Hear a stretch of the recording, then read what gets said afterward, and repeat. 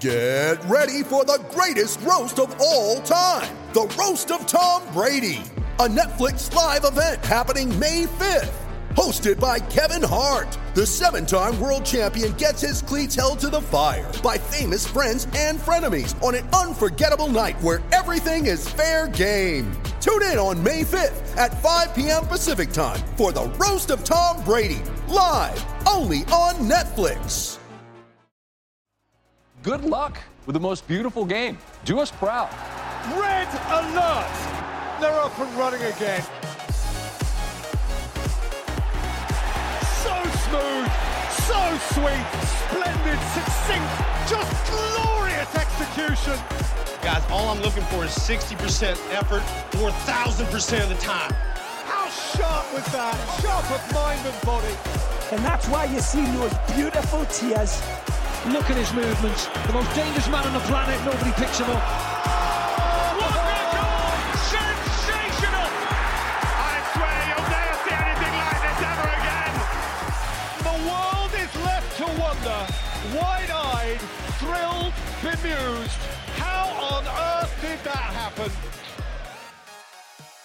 Hello, and welcome to Wonder Goal, the soccer betting podcast from the Action Network. My name is Michael Leboff, and joining me in just a moment will be my Action colleagues, BJ Cunningham and Anthony DeBundo. The three of us will go on a soccer handicapping adventure as we break down all 10 Premier League matches coming your way this weekend, touch on the Bundesliga, Serie A, La Liga, throw out some underdogs, and give out our best bets in the EPL this weekend. We're going to try to do this real quick as best we can. There's a lot of COVID issues going on, so there's some scheduling wonkiness. We're also recording this on Wednesday night, so there's 2 games on Thursday that need to be played. And BJ lives in Iowa, and there is a storm descending on his neighborhood, so we want to get him in and out, and we do wish you the best of luck to you, BJ, and to everybody else who will be affected by the weather. And on that note, we will turn our attention to the footy, and we're going to start at Tottenham Hotspur Stadium, where the Tottenham Hotspur Antonio Conte Spurs are plus 425 underdogs, hosting Liverpool, who are minus 170 on the money line. The draw is plus 330. This is an 11:30 a.m. Sunday kickoff. Neither one of these two teams has played by the time we're recording this, but I mean, we can do our best to assume what Liverpool is going to do to Newcastle. Spurs is a little different with Leicester, but you know, we like to think that one game shouldn't really change a handicap here. We shouldn't overreact, so let's just get right to it. Spurs, their schedule has been all over the place since Conte's taken over. I think they've only played 3 Premier League matches and 1 or 2 Conference League matches since November 28th. Meanwhile, Liverpool, they've continued to roll. Their metrics are sound everywhere you look, because does their defense maybe give up a couple, 1 too many big chances if you're going to contend for title? Sure, but their offense has been able to make up for those issues, those minor blemishes on defense. I do think that the only way I would play this match is a Tottenham Hotspur money line, for fun bet. I don't think there's much value on it. BJ, you disagree though. You're going to go against Spurs here, aren't you? Yeah, I like Liverpool minus 1 at plus 115. Oh, stop. I mean, it's hard for me not to square out here with all the COVID issues and injury issues that Tottenham has right now. Going into, we obviously don't know who's going to, be playing on Thursday, but as of right now, Bryan Gil, Emerson, Heung-min Son, Oliver Skipp, Lucas Moura, Sergio Reguilon, and Christian Romero are all going to be out for this weekend's match, which throws a huge loop. And I really don't know how Tottenham are going to compete without all those guys on the field. Now, they have been really good. Antonio Conte's 4 matches in the Premier League, 6.9 expected goals for, only 3.5 against, but they didn't exactly face a murderer's row. Got an injury-riddled Everton squad, Leeds, Brentford, and Norwich. So pretty easy schedule. This would be their first big test. It's just hard for me not to envision a scenario where Tottenham just doesn't get pinned into their final third for the entire match, with Liverpool's press just being overwhelming. So I have Liverpool projected at minus 165. So I'm going to go with their spread minus 1 at plus 115. Yeah, I think this is going to be Liverpool on the front foot. And the question will be, can Tottenham find a way to pass through the press? And I don't know if they can, but Anthony, you're a Spurs fan. I know you're not betting aside, but before you do, can you make any case to back, maybe even a little sprinkle for those Spurs fans out there? If you ask any Spurs fan, they'll tell you this. There's one team that has owned Spurs for the better part of 5 years, 6 years, arguably even more, dating back to even when Spurs were one of the best teams in the league under Pochettino. It always was kind of Liverpool that found the way to get the late goal against Tottenham or that, always had our number. And so I really generally don't like the matchup here, but I do think Tottenham has some attacking regression coming. I understand that Harry Kane's numbers are way down in terms of chances created this year, but he's also in the worst finishing slump of his career. Kane has finished above his XG every year that he's been a main striker in this league. This year, 3.8 expected goals, only 1 goal. Let me take you through some of the numbers on that. So his goals per shot typically range between 0.22 to 0.14. So 1 out of every 5 to 7 shots, Harry Kane will typically score. 0.22, 0.16, 0.21, 0.14, pretty much steady every year of his career, finishing rate above average, well above average, but not anything crazy that unsustainable. This year, 0.03, 1 out of every 33 shots that Kane has taken has gone in. And I don't expect Kane to remain that low for long. I expect him to snap out of that little funk. He's got regression coming. Son returned to training today. It does not appear that he's going, that's Wednesday. It does not appear he's going to play Thursday. He may come off the bench because fitness is a concern. From what I'm hearing, sounds like he's coming off the bench Thursday against Leicester. We'll see how he looks, but I'm expecting him to start on Sunday. So I think Tottenham's attack will be fine. I think they'll get a goal here, but I still have some questions about the defense as well. They have not played a good attack under Conte yet. That is a big red flag given the personnel and the questions I have about them. So I think Liverpool will score here. I like both teams to score and over 2.5. You can find that at -105. That's what I played for this. I think it's going to be a pretty open game. But like I said, with Tottenham's attacking regression and Liverpool being a little more open at the back than maybe the title campaign a couple of years ago, I think there will be some goals. Should note that is the 11:30 a.m. start on Sunday morning. So now let's look at the rest of the board, starting with the 7:30 a.m. kickoff on Saturday morning. And that's Manchester United odds on -190 favorites against Brighton. Graham Potter Seagulls, who are 5-1 on the money line. The draw is +350. Man United did not play over the midweek because of a COVID outbreak. Brighton did, and they lost a tight one to Wolves 1-0. I think it's pretty clear who the three of us would like to bet in this one. It's definitely Brighton. We've been going against Manchester United. I think that the market sentiment is a little too high on them just because they switch managers. Have we seen an improvement? Sure, we'd have, but I don't think it warrants this big a number against a team like Brighton that can hang with the big boys. Like, they might get beat by a team down the table, but they also can beat the teams who are way above them in the standings. They hung with Liverpool already this season. They've given pretty good accounts of themselves against teams like Manchester United under Graham Potter in his tenure. So I'm going to take a shot here. 5-1 is a high number. Most people are probably looking at a play on the spread here instead, but I do tend to go towards the money lines rather than spreads here. And the roller coaster is sometimes not that fun, but sometimes it can be. And I'm hoping it is here. I think that Brighton's ability to pass through any press that Ralph Rangnick throws at them does set them up pretty well here. So I'm backing the Seagulls, team that was near and dear to our heart for a lot of last season, not as much this season. BJ, do you have your Seagulls jersey on Saturday morning?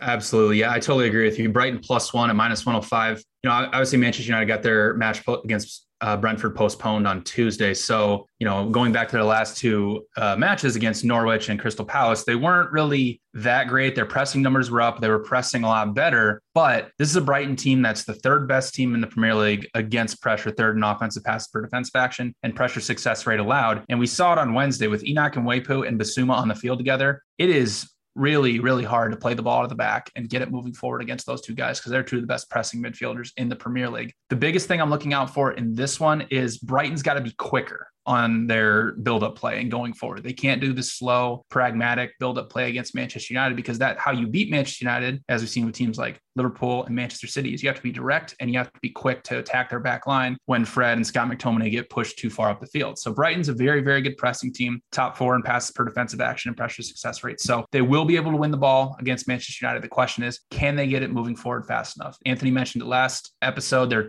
starting 2 center backs are out for this one. Joel Veltman played pretty good alongside, I can't remember the other guy who was alongside, but having Bissouma and Mwepu there together, it helps protect that back line. I think Manchester United is pretty overvalued here, especially without Pogba or Victor Lindelof, and potentially no Varane and Cavani still. And obviously we still, at the time of taking this, I still, or maybe you guys know who's actually out for Manchester United, who tested positive due to COVID. So I only have United projected at +107. So I love Brighton +1 at -105.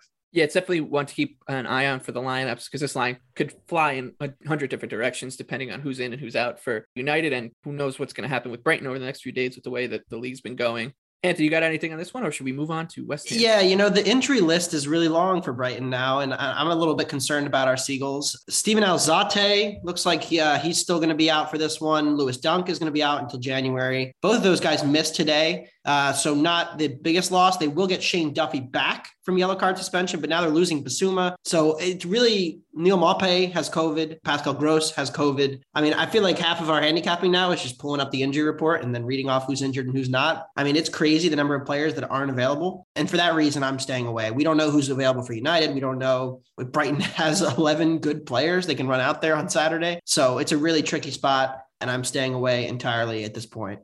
If we get to game day and, some of these guys that have COVID like Maupay are back, might look at some Brighton, but otherwise staying away.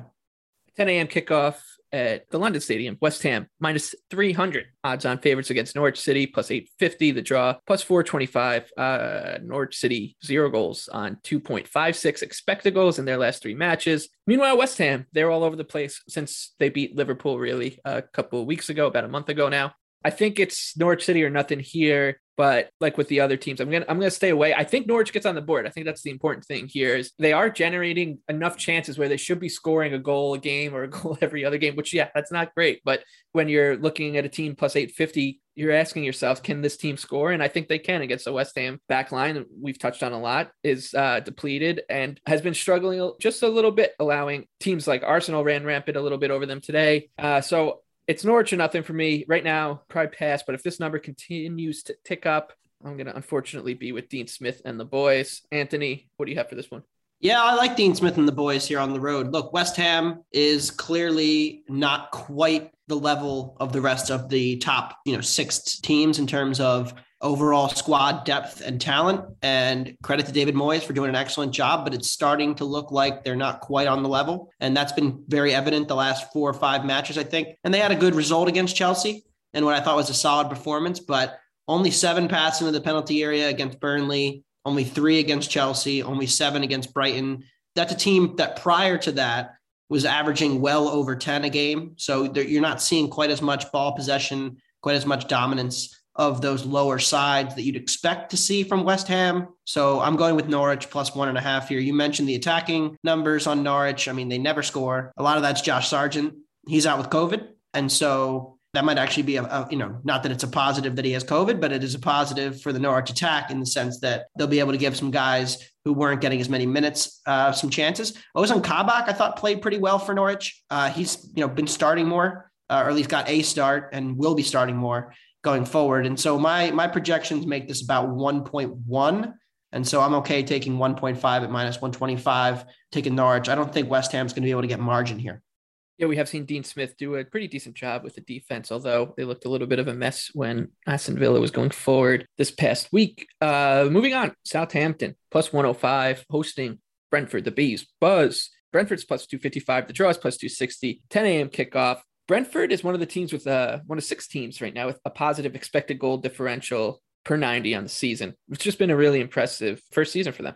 Thomas Frank has done a great job. They're all on the same page. They know exactly what they're doing. They all play within their roles. That stuff I think really does matter and helps. But I think the key to this handicap is Brentford's defense. They are a really solid, like Anthony had said throughout the show. Maybe their numbers were unsustainable for an entire season. And yeah, that's probably true, but that doesn't mean that they're going to just crater, and they haven't really. And when you're playing Southampton, you want to be able as a team to prevent scoring chances, because Southampton creates scoring chances, but they also give up a lot. So I think the matchup here is good. Brentford, strong defense against a good chance creating offense of Southampton. Brentford can handle a press too. We saw it against teams like, Liverpool and et cetera. So I think this is a good matchup for the Bees. I know neither one of you guys are too hot on it right now, but BJ, is there anything you can pull out from this one? Yeah, I lean towards Brentford, but I'm going to need a way better number for it. Ivan Toney will be back, which is good news for the Bees, provide more attacking talent up front. The biggest thing, though, is that, I know they've played well through the press versus some teams, but overall for the season, 17th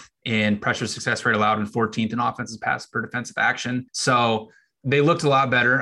Their last match that we've seen against Watford, playing through their press, but Watford's one of the worst pressing teams in the Premier League. So going against Southampton's press, it does concern me a little bit that they might not be able to get out of their own half. I really just honestly need a better number. on this one for Brentford. If I can get them, I don't know if we'll ever get there, but if I get them, plus half a goal at a decent number, I'm probably going to play it. The interesting thing about this for me is that Brentford's away numbers just aren't quite there. They've been very good at the Brentford Community Stadium, taking off some pretty big teams, not quite that same level of production away from home. And that's why I'm staying away here. If anything, I'll lean towards the under, because I do think Brentford can defend Southampton, but I don't really see them, scoring a bunch here. And that keeps me off the money line.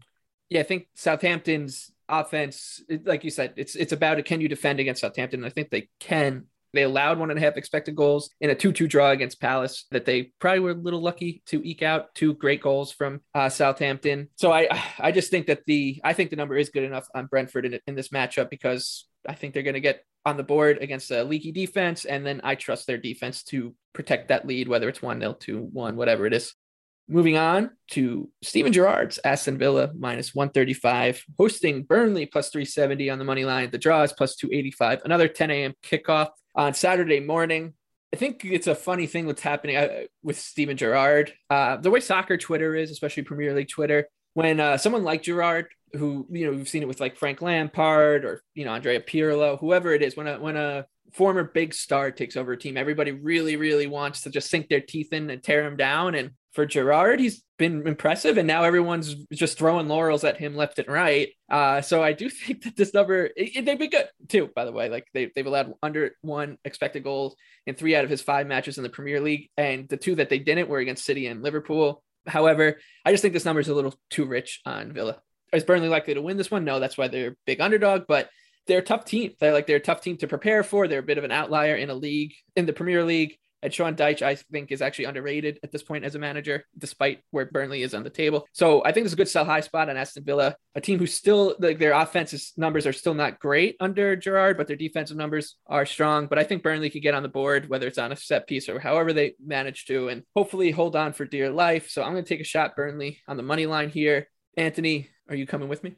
Yeah, I mean, clearly the price is inflated on Villa, and I lean towards Burnley as well, plus a half. Maxwell Cornet looks like he's going to be back for this match, which he's critically important for the Burnley attack.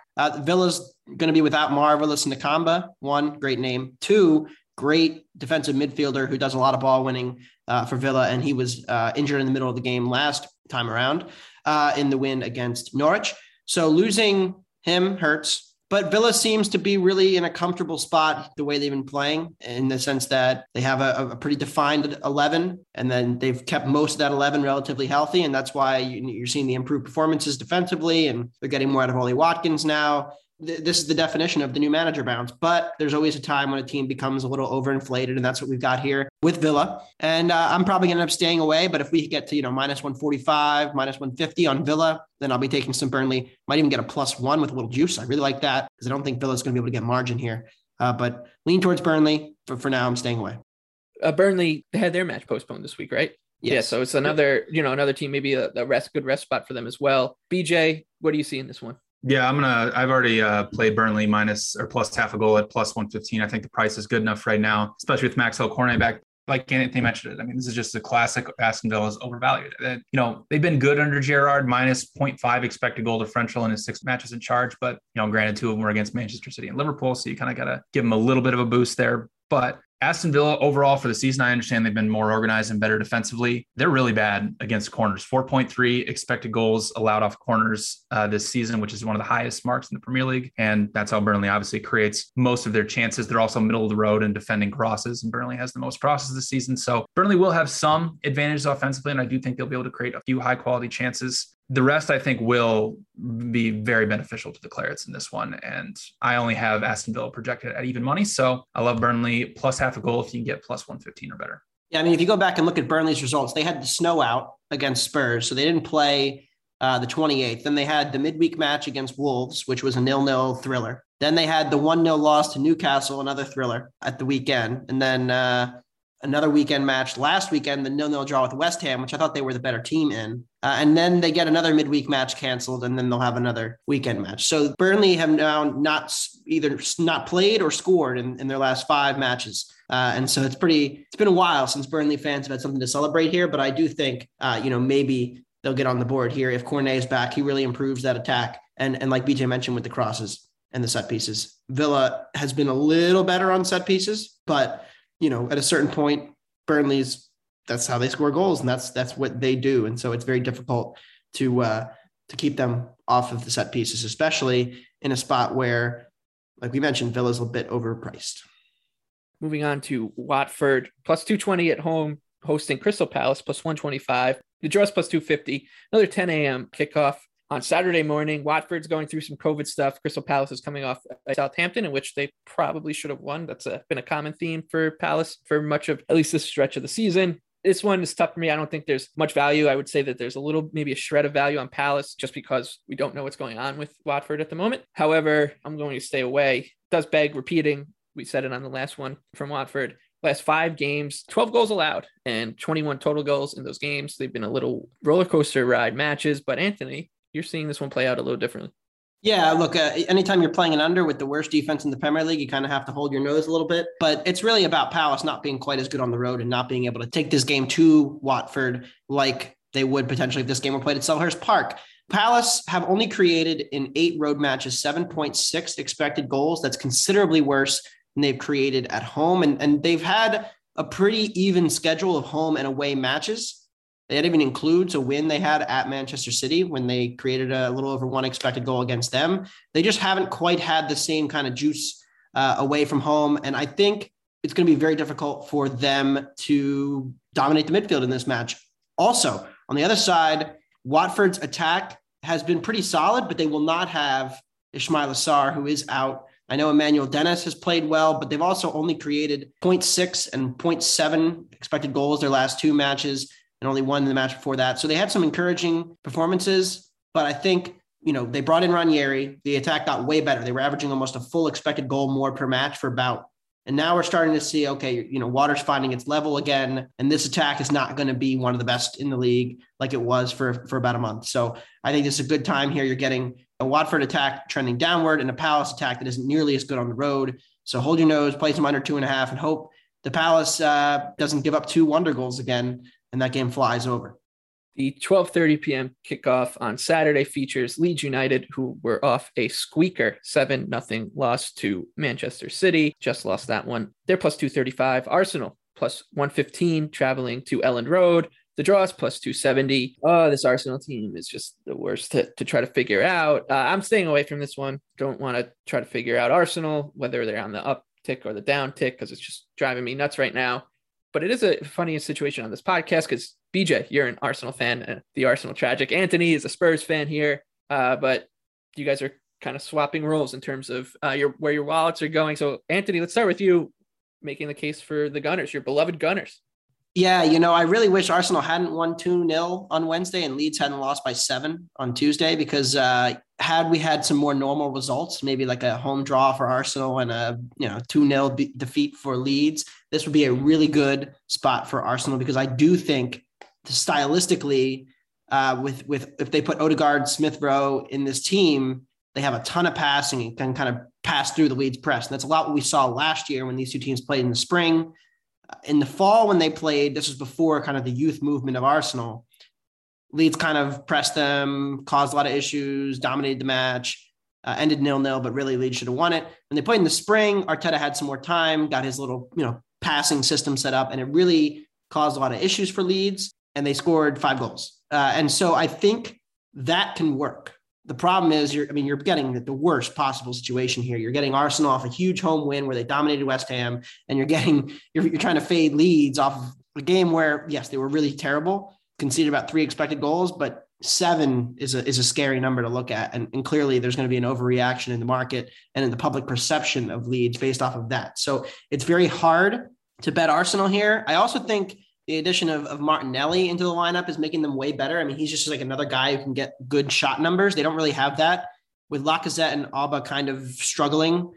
Alba's out of the favor right now. Lacazette's numbers are in decline. They need a second guy to get shots. It's not really Saka. Smith Rowe's not really that guy either, but Martinelli looks like that guy, and he scored today, and I think he's been really impressive. He might be their best attacker right now. And so I think that's raises Arsenal's ceiling.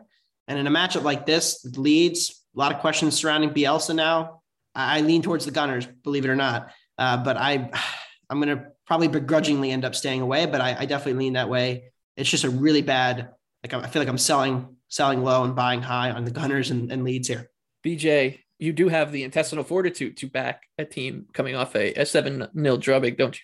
Yeah. Well, I didn't do it with Gruther last week, but this is really difficult. Like Anthony mentioned, just staring at 7-0 and obviously watching that game of Manchester City could have picked whatever score they wanted. Arsenal obviously looked great against Southampton playing through their press. They looked pretty good, obviously good against West Ham today. The biggest thing that in this match that I have question marks with Arsenal, especially defensively, if Leeds is able to win the ball and have it, Arsenal's press has not been great at all this season. We talked about it at length. They're 19th in passes per defensive action and 17th in pressure success rate. Leeds has typically really, really struggled against teams that will press them high and press them at a high rate. So if we go back and we look at their matches against Liverpool, Brighton, Southampton, and Manchester City, essentially basically the best pressing teams in the Premier League, they allowed over 2 expected goals in every single one of those matches. So facing an Arsenal team that's not really going to press them that much when they're, when Arsenal is sitting back defensively, they usually are in type of a 4-4-2 type shape. So they don't really get out and press that much, which means Leeds should be able to create some high quality chances. But then again, it's very hard to just stare at 7-0, especially after how, good Arsenal looked against West Ham, especially in that first half, to back Leeds. But I'll back Leeds plus half a goal, but I'm going to wait on this number and hopefully the market overreacts to Arsenal's win against West Ham. And I get Leeds, plus half a goal at, maybe minus 110 or even money. That's kind of where I'm looking at. But so if I can get that, I'm going to play it. But other than that, I'm going to stay away. Yeah. If Calvin Phillips is in the midfield, I have a hard time trusting Leeds. And the one thing that I will note, kind of goes against my pick. Arsenal 19th in expected goal difference away from home, 5th at home. So they've been much better at home at the Emirates than they've been on the road. Definitely has to be considered because we just saw Arsenal's last road match when they went up to Everton, a pretty shorthanded Everton, and looked absolutely flat. So it's not a good matchup for Leeds, but it is a good spot for them. And I think that makes it really interesting. Yeah, Arsenal's allowed 16.2 expected goals on the road in 8 road matches. Only team that has more, their opponent Leeds. So we'll see what happens. And we will flip the page to Sunday morning, 7 a.m. kickoff. Shorthanded Everton, as Anthony was just noting, they're plus 195 home underdogs hosting Leicester City, who are also going to probably be shorthanded depending on how this COVID situation settles with them. They're plus 150. The draw's sitting plus 230. This Everton team is just not fun to watch, to bet on, to do anything with right now, and hasn't been since September. They are thin everywhere. Now, Seamus Coleman, Richarlison probably out. Luka Dean is fallen out of favor with manager Rafael Benitez for some reason, even though he's one of their best 3 players on the roster. So that's always good. So it's really tough to back this Everton team right now. And it's also tough to back what we know about them right now, which is not that much considering they have a COVID outbreak. They tried to get their game with Tottenham postponed, didn't work. I think the over is where I would look right now because we know Everton can create chances. They can score 1 goal. They can usually claw one out through, whether it's Damari Gray dribbling, someone just throwing the ball at Solomon Rondon's shins, some way they can. Obviously, taking Richarlison out of the equation is not ideal for the over, and same with Andros Townsend, but I still trust Everton to probably get on the board. I do not trust them to keep Leicester off the board, depending on who is in the lineup. So depending on how these things shake out, I think the over 2.5 at minus 105 is at least interesting, but really I would just like Everton's season to be canceled more than anything. Anthony, how about you? I mean, Leicester's playing Tottenham on Thursday, so we don't know the result of that. I can't wait to watch it because I fired in the app over 2.5. I know this is the weekend preview, but this will come out Thursday morning. Leicester does not have any available healthy center backs for this match as of now. Fofana's been out. Evans appears he's going to miss. He may be back for the weekend against Everton. Söyüncü, same thing. He's going to miss tomorrow on Thursday against Spurs, but he may be back for Everton Sunday. It's still unclear. Daniel Amartey is questionable. Looks like he's going to start at center back. Vestergaard is out with an illness. Ayoze Perez also out. Iheanacho is out. There's so many players in this Leicester defense that are out, and they have been awful defending set pieces all year, worse in the league, conceding tons of goals off of them. That's how they lost to Villa recently.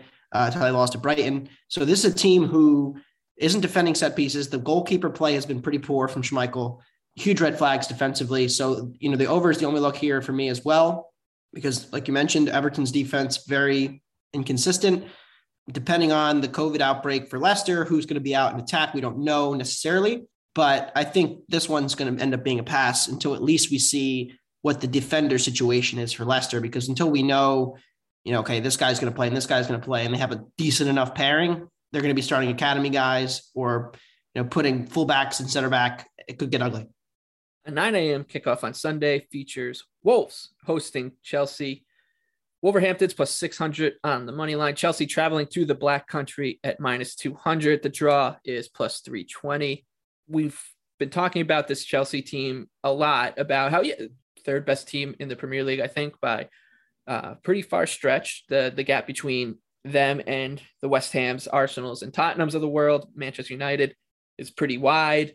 However, I do think that they are beatable, and we will start seeing teams pull results on them, whether it's a draw or whatever. And I think this one could set up that way because we've seen Wolves hang with some good teams, and a lot of times it is just through some heroic defending in front of their own net. But this is a team that has a talent to score when they try. We saw it against Brighton today. They did win 1-0. So I do think that the number, especially at home, is good enough at 6-1 for a Wolves, like a little nibble on Wolves here. I like going against this Chelsea team when they're big price, so I'm going to keep doing it. BJ, anything for you here? Yeah, I'm kind of leaning towards Wolves +1, but I need a better number. Chelsea's obviously getting healthier. N'Golo Kante came back training. Chalobah came back to training. They're really only guys that are going to be without on Thursday, I believe, is just going to be Ben Chilwell and Kovacic. So with Chelsea finally getting healthy, their defensive regression has obviously came in waves. I think they'll start to get a little bit better now that everybody's healthy. The big thing in this one, though, is kind of just from a price standpoint. So Wolves closed at 7-1 at home against Liverpool, a few weeks ago. Chelsea is not on the same level as Liverpool right now, and they're getting dangerously close to that same price. So if I can get Wolves +1 at even money, that's just purely, from a numbers play, that's just going to be some value on that, given how good Wolves has been defensively this season. Obviously, they gave over, 5.5 combined expected goals to Man City and Liverpool, and Chelsea, probably could create that as well. But the Wolves attack showed a little bit more life today, 1.1 expected goals, which is a lot better than what they have been doing. Raul Jimenez will be back for suspension. So there are some things that Wolves can do, especially getting forward with Traore to get behind the defense to maybe, get a goal on the board. But other than that, if I can't get Wolves +1 and even money or better, it's a pass for me. Anthony, are you looking the same way here, or do you see anything in this one that interests you? Yeah, that Everton fade Chelsea spot is looking worse and worse by the day. That game's also on Thursday, but Everton's injury crisis is really making that a difficult spot. But I think Sunday against Chelsea at home is a pretty decent spot for Wolves, who have performed well against the bigger sides. They gave up a ton of expected goals to Manchester City, but a lot of that came after the red card to Jimenez right before halftime. And that was a road trip to City, which is a much tougher fixture at the moment than the way Chelsea's been playing. I understand that N'Golo Kante is likely going to be back on Sunday. That being said, I wonder, heading into the festive fixtures, how much is Tuchel going to be managing his minutes? He may not go the full 90. And Chelsea just hasn't been dominant enough to warrant them being full goal favorites against one of the better defenses in the league. And so I took some Wolves +1. May look to play some Wolves team total as well. Still have a ton of regression coming. They hit the post and the crossbar today. Really could have been a couple of goals. They had another few counterattacks, 3-on-1s that they just completely fluffed. And Adama Traore still looking for that first goal or assist of the season, but he's been around so many good chances that eventually he's going to start, producing more. And it looks like he may start as well because of the injury to Hwang Hee-chan. He went off injured today. So it looks like Wolves are decent team who might get on the board here, but I really just think that this is going to be a tight game. I have Chelsea plus 0.8 in my number, 0.81. And so I think at almost even money, it's minus 105 right now. I already took some Wolves +1. And how about this one? Newcastle United hosting Manchester City. Newcastle's 12-1 on the money line. City coming back at minus 475. The draw is plus 650. A 9:15 a.m. kickoff on Sunday morning. And like I said, we were recording this before the Newcastle-Liverpool match, but I'm going to sum that one up for you anyways. Wow, Newcastle, they just got played off the park. 6 goals for Liverpool. That was great. And I think we could see a similar situation here for City, who just put up a touchdown and kicked the extra point against Leeds. I mean, how high, I guess is the right question here, is how high does this number have to get for either one of you to be interested in Newcastle United? BJ, we can start with you.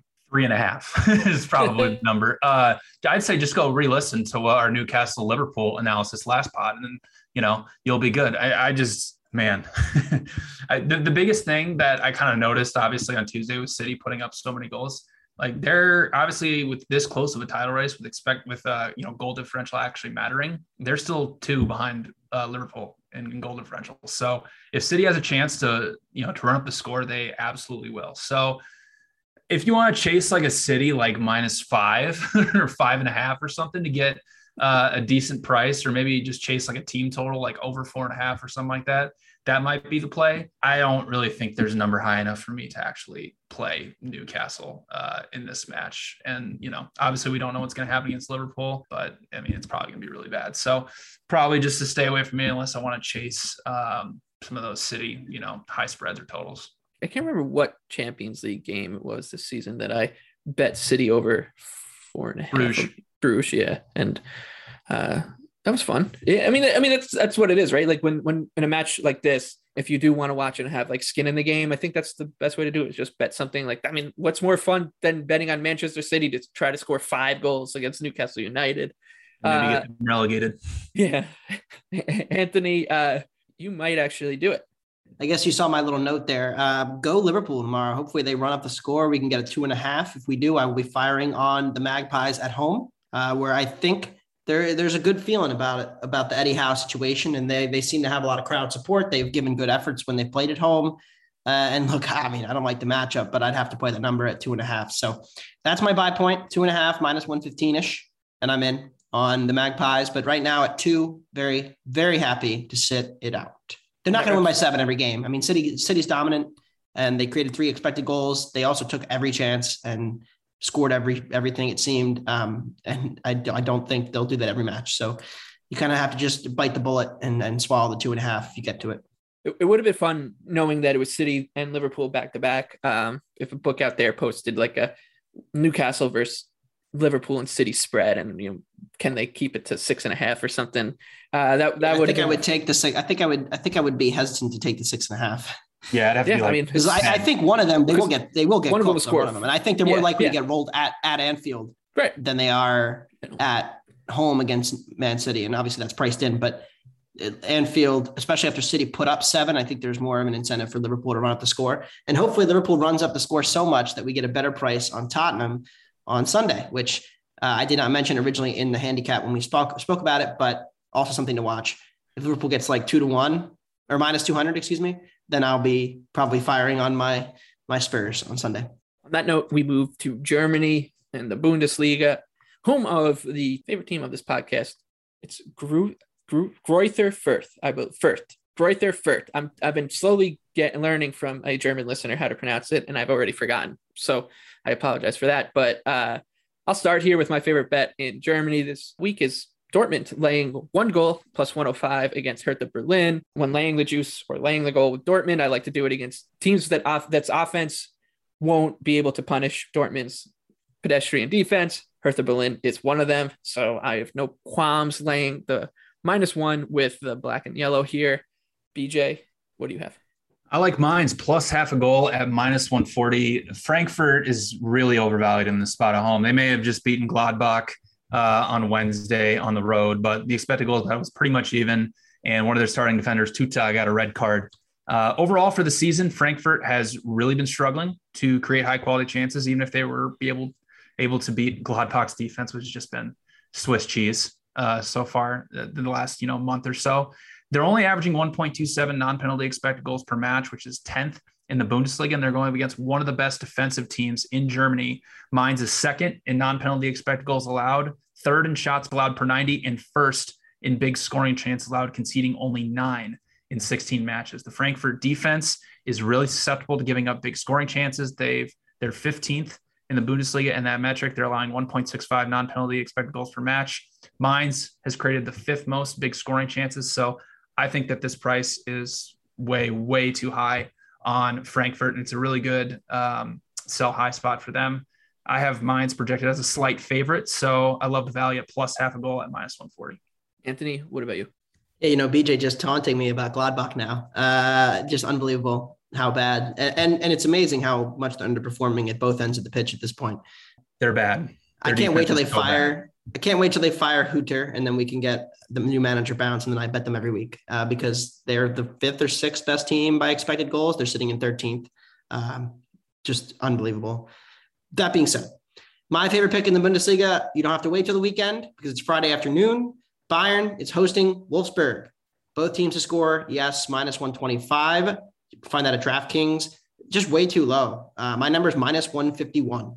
And so I have a ton of value on both teams to score here. I understand that Bayern's defense has improved this year, but Wolfsburg has some attacking regression coming. 1, 2, no Joshua Kimmich has made this midfield in Bayern way more open. Starting some backups in the midfield. We've seen a bunch of Tolisso. Goretzka's been in and out of the lineup. Musiala was starting at central midfielder, and I love Musiala, but he's not a central midfielder. They also started Hernandez and Sula because Upamecano did not play in the last match against Stuttgart. They dominated Stuttgart, but they were a little lucky not to concede. Stuttgart got in behind a few times. So I think Wolfsburg will be able to get on the board here. Bayern will score as they always do. And I think at minus 125, that's just way too cheap. So I grabbed that right away. And that's where I'm going. So I don't even have to wait for the weekend. We're heading into the break for my favorite league, the Bundesliga. And so we will not have any Bundesliga until January. So a nice little send-off with both teams to score.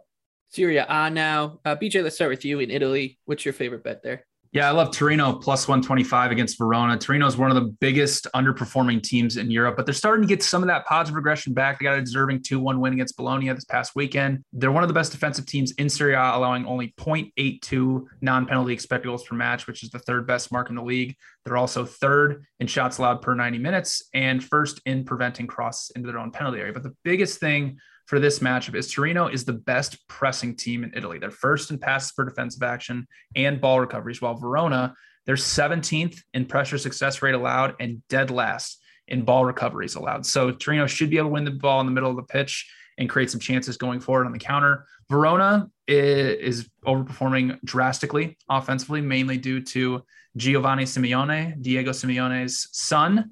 But they've scored 33 goals off of 23.3 expected goals. So going up against one of the best defensive teams in Serie A, some of that negative aggression is likely going to come this weekend. Torino offensively has been pretty good, 7th in non-penalty expected goals, and they have created the 3rd most big scoring chances, while Verona is 14th in big scoring chances allowed. I have Torino projected at minus 114, so I love the value on them at plus 125 at home to get all 3 points. Anthony, what do you have for us in Serie A this weekend? Yeah, the game of the weekend in Italy, Milan against Napoli. On Sunday, Milan and Napoli have 2 of the 4 best attacks based on goals. But when you look at their goals versus their expected goals, there's clear regression coming for both attacks. Victor Osimhen is out. He's going to be out for a while. The Napoli attack has not been nearly as good at creating chances without him. They've scored 34 goals from 27 expected this year, so running a good 20% over their numbers. Same thing with Milan, 36 goals from 28 expected. Milan also will not have Rafael Leao until January, so he's out. He's an underrated part of this Milan attack. It looks like Giroud's going to miss as well. Milan, the last 5 matches, Sassuolo, 1 expected goal. Genoa, 1 expected goal. Salernitana, one of the worst teams in Italy, 2.9 expected goals, good performance there. And then against Liverpool's backups at home, 0.9. And against Udinese, they stole that result in the last week, 1 expected goal as well. We're seeing that they're just not putting up the same numbers they were early in the season. They're dealing with some injuries, but 2, guys were playing above their talent levels and then starting to come back down to earth, and the finishing will follow along with that. And so I think it's going to be a tight game. I understand that Napoli has some defenders out, but they also still have the best defense in Italy by expected goals allowed. And so I think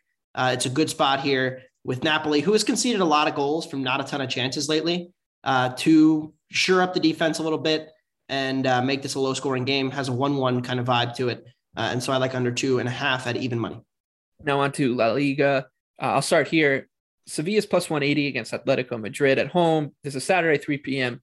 kickoff. I like Sevilla as much as I was tempted by the draw in this matchup. I think that Sevilla deserves to be a slightly bigger home favorite against Atleti. The numbers are relatively close, or they're very close throughout the season in terms of defense, underlying metrics, everything that I look for in a team at this kind of number. And the Sevilla team is just, they tug at my heartstrings. I usually, when I bet them, they lose, but I'm going to go back to them and back them at home, like I said, against an Atletico team that their best way of winning usually is by getting a little bit lucky, little shithousery. And that formula does work, especially under Simeone. We've seen it for a long time here.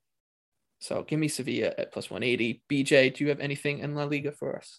Yeah, I like, kind of one of our teams of the podcast now, Athletic Bilbao, plus 105 against Real Betis. Perfect buy low spot on Athletic Bilbao and sell high spot on Real Betis. Bilbao has been incredibly unlucky as of late. We've been betting them, and they've been basically outclassing their opponents, but not winning.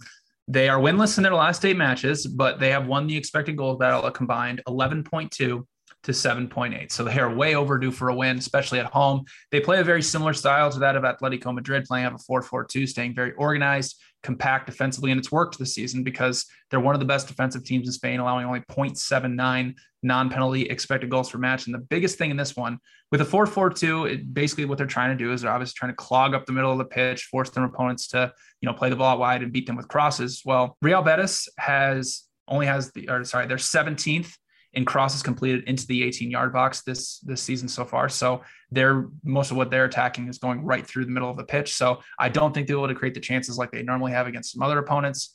Their defense, Real Betis' defense, has been very fortunate. They're due for some negative regression. They've allowed only 16 goals off of 21 expected goals, and they also have allowed 23 big scoring chances, which is the 3rd most in La Liga, while Athletic Bilbao has created the 4th most big scoring chances. So really, really good spot for one of our favorite teams, Athletic Bilbao, to get a result or get all 3 points here at home. I have them projected at minus 107. So if you can find plus 105 or better, I think there's some value on that. Yeah, 2 goals from 7 expected in their last 6 matches. It's pretty remarkable. They cannot score. They are killing me, but I will probably be joining BJ on that. I might even do an alt spread, a little minus 1.5 on that match too, because I agree. I like Bilbao. It's funny you said that, Anthony. So when we prepared for this podcast, we have a Google Doc, we share it. BJ was first. I was looking to back Bilbao. They were plus 110 at the time too. So I like that number down to that point. So it looks like a grouper on the team from the Basque Country. So that's nice. Now let's move on to our favorite underdog. And this is a part of the program where I will always warn you to tread lightly here, as these teams are underdogs for a reason. I'm going to kick it off. There are some injury concerns. There's some COVID concerns on the other side of the matchup, but I like Brighton at 5-1 over Manchester United. They are good enough to hang with these type of teams, and their defense should be good enough to keep them in the game. And as long as they can drag United deep into the contest on Saturday morning, maybe they can nick a win, a 1-0, maybe 2-1 win over the Red Devils, who I think are just a little bit inflated because of the new manager bounce under Ralph Rangnick. So give me the Seagulls, man, 5-1. And if that game, by the way, gets postponed for COVID, I would say Burnley I was having a really tough time deciding between Brighton and Burnley. So that would just be, a little sneaky backup pick. Anthony, your favorite underdog. You knew I couldn't stay away for long. Greuther Fürth is 2-1 at home against Augsburg, Luckbox. Fraudsburg stole a result today against Leipzig, conceded over 3 expected goals, stole the result on a penalty.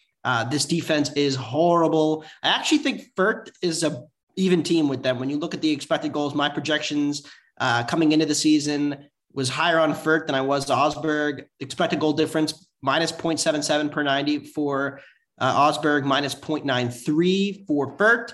Fürth actually played pretty well against Dortmund today. They lost 3-0, but the expected goals battle suggested it probably should have been about 2 to maybe a half a goal for Fürth. So, playing on the road against the second best team in the league and only losing by a goal and a half, actually a pretty encouraging result, given they were plus 2 3/4 on the spread. It was an unfortunate beat if you had the plus 2.75. I cashed my first bet of the season on them on the under 4 today. So I'm feeling really good.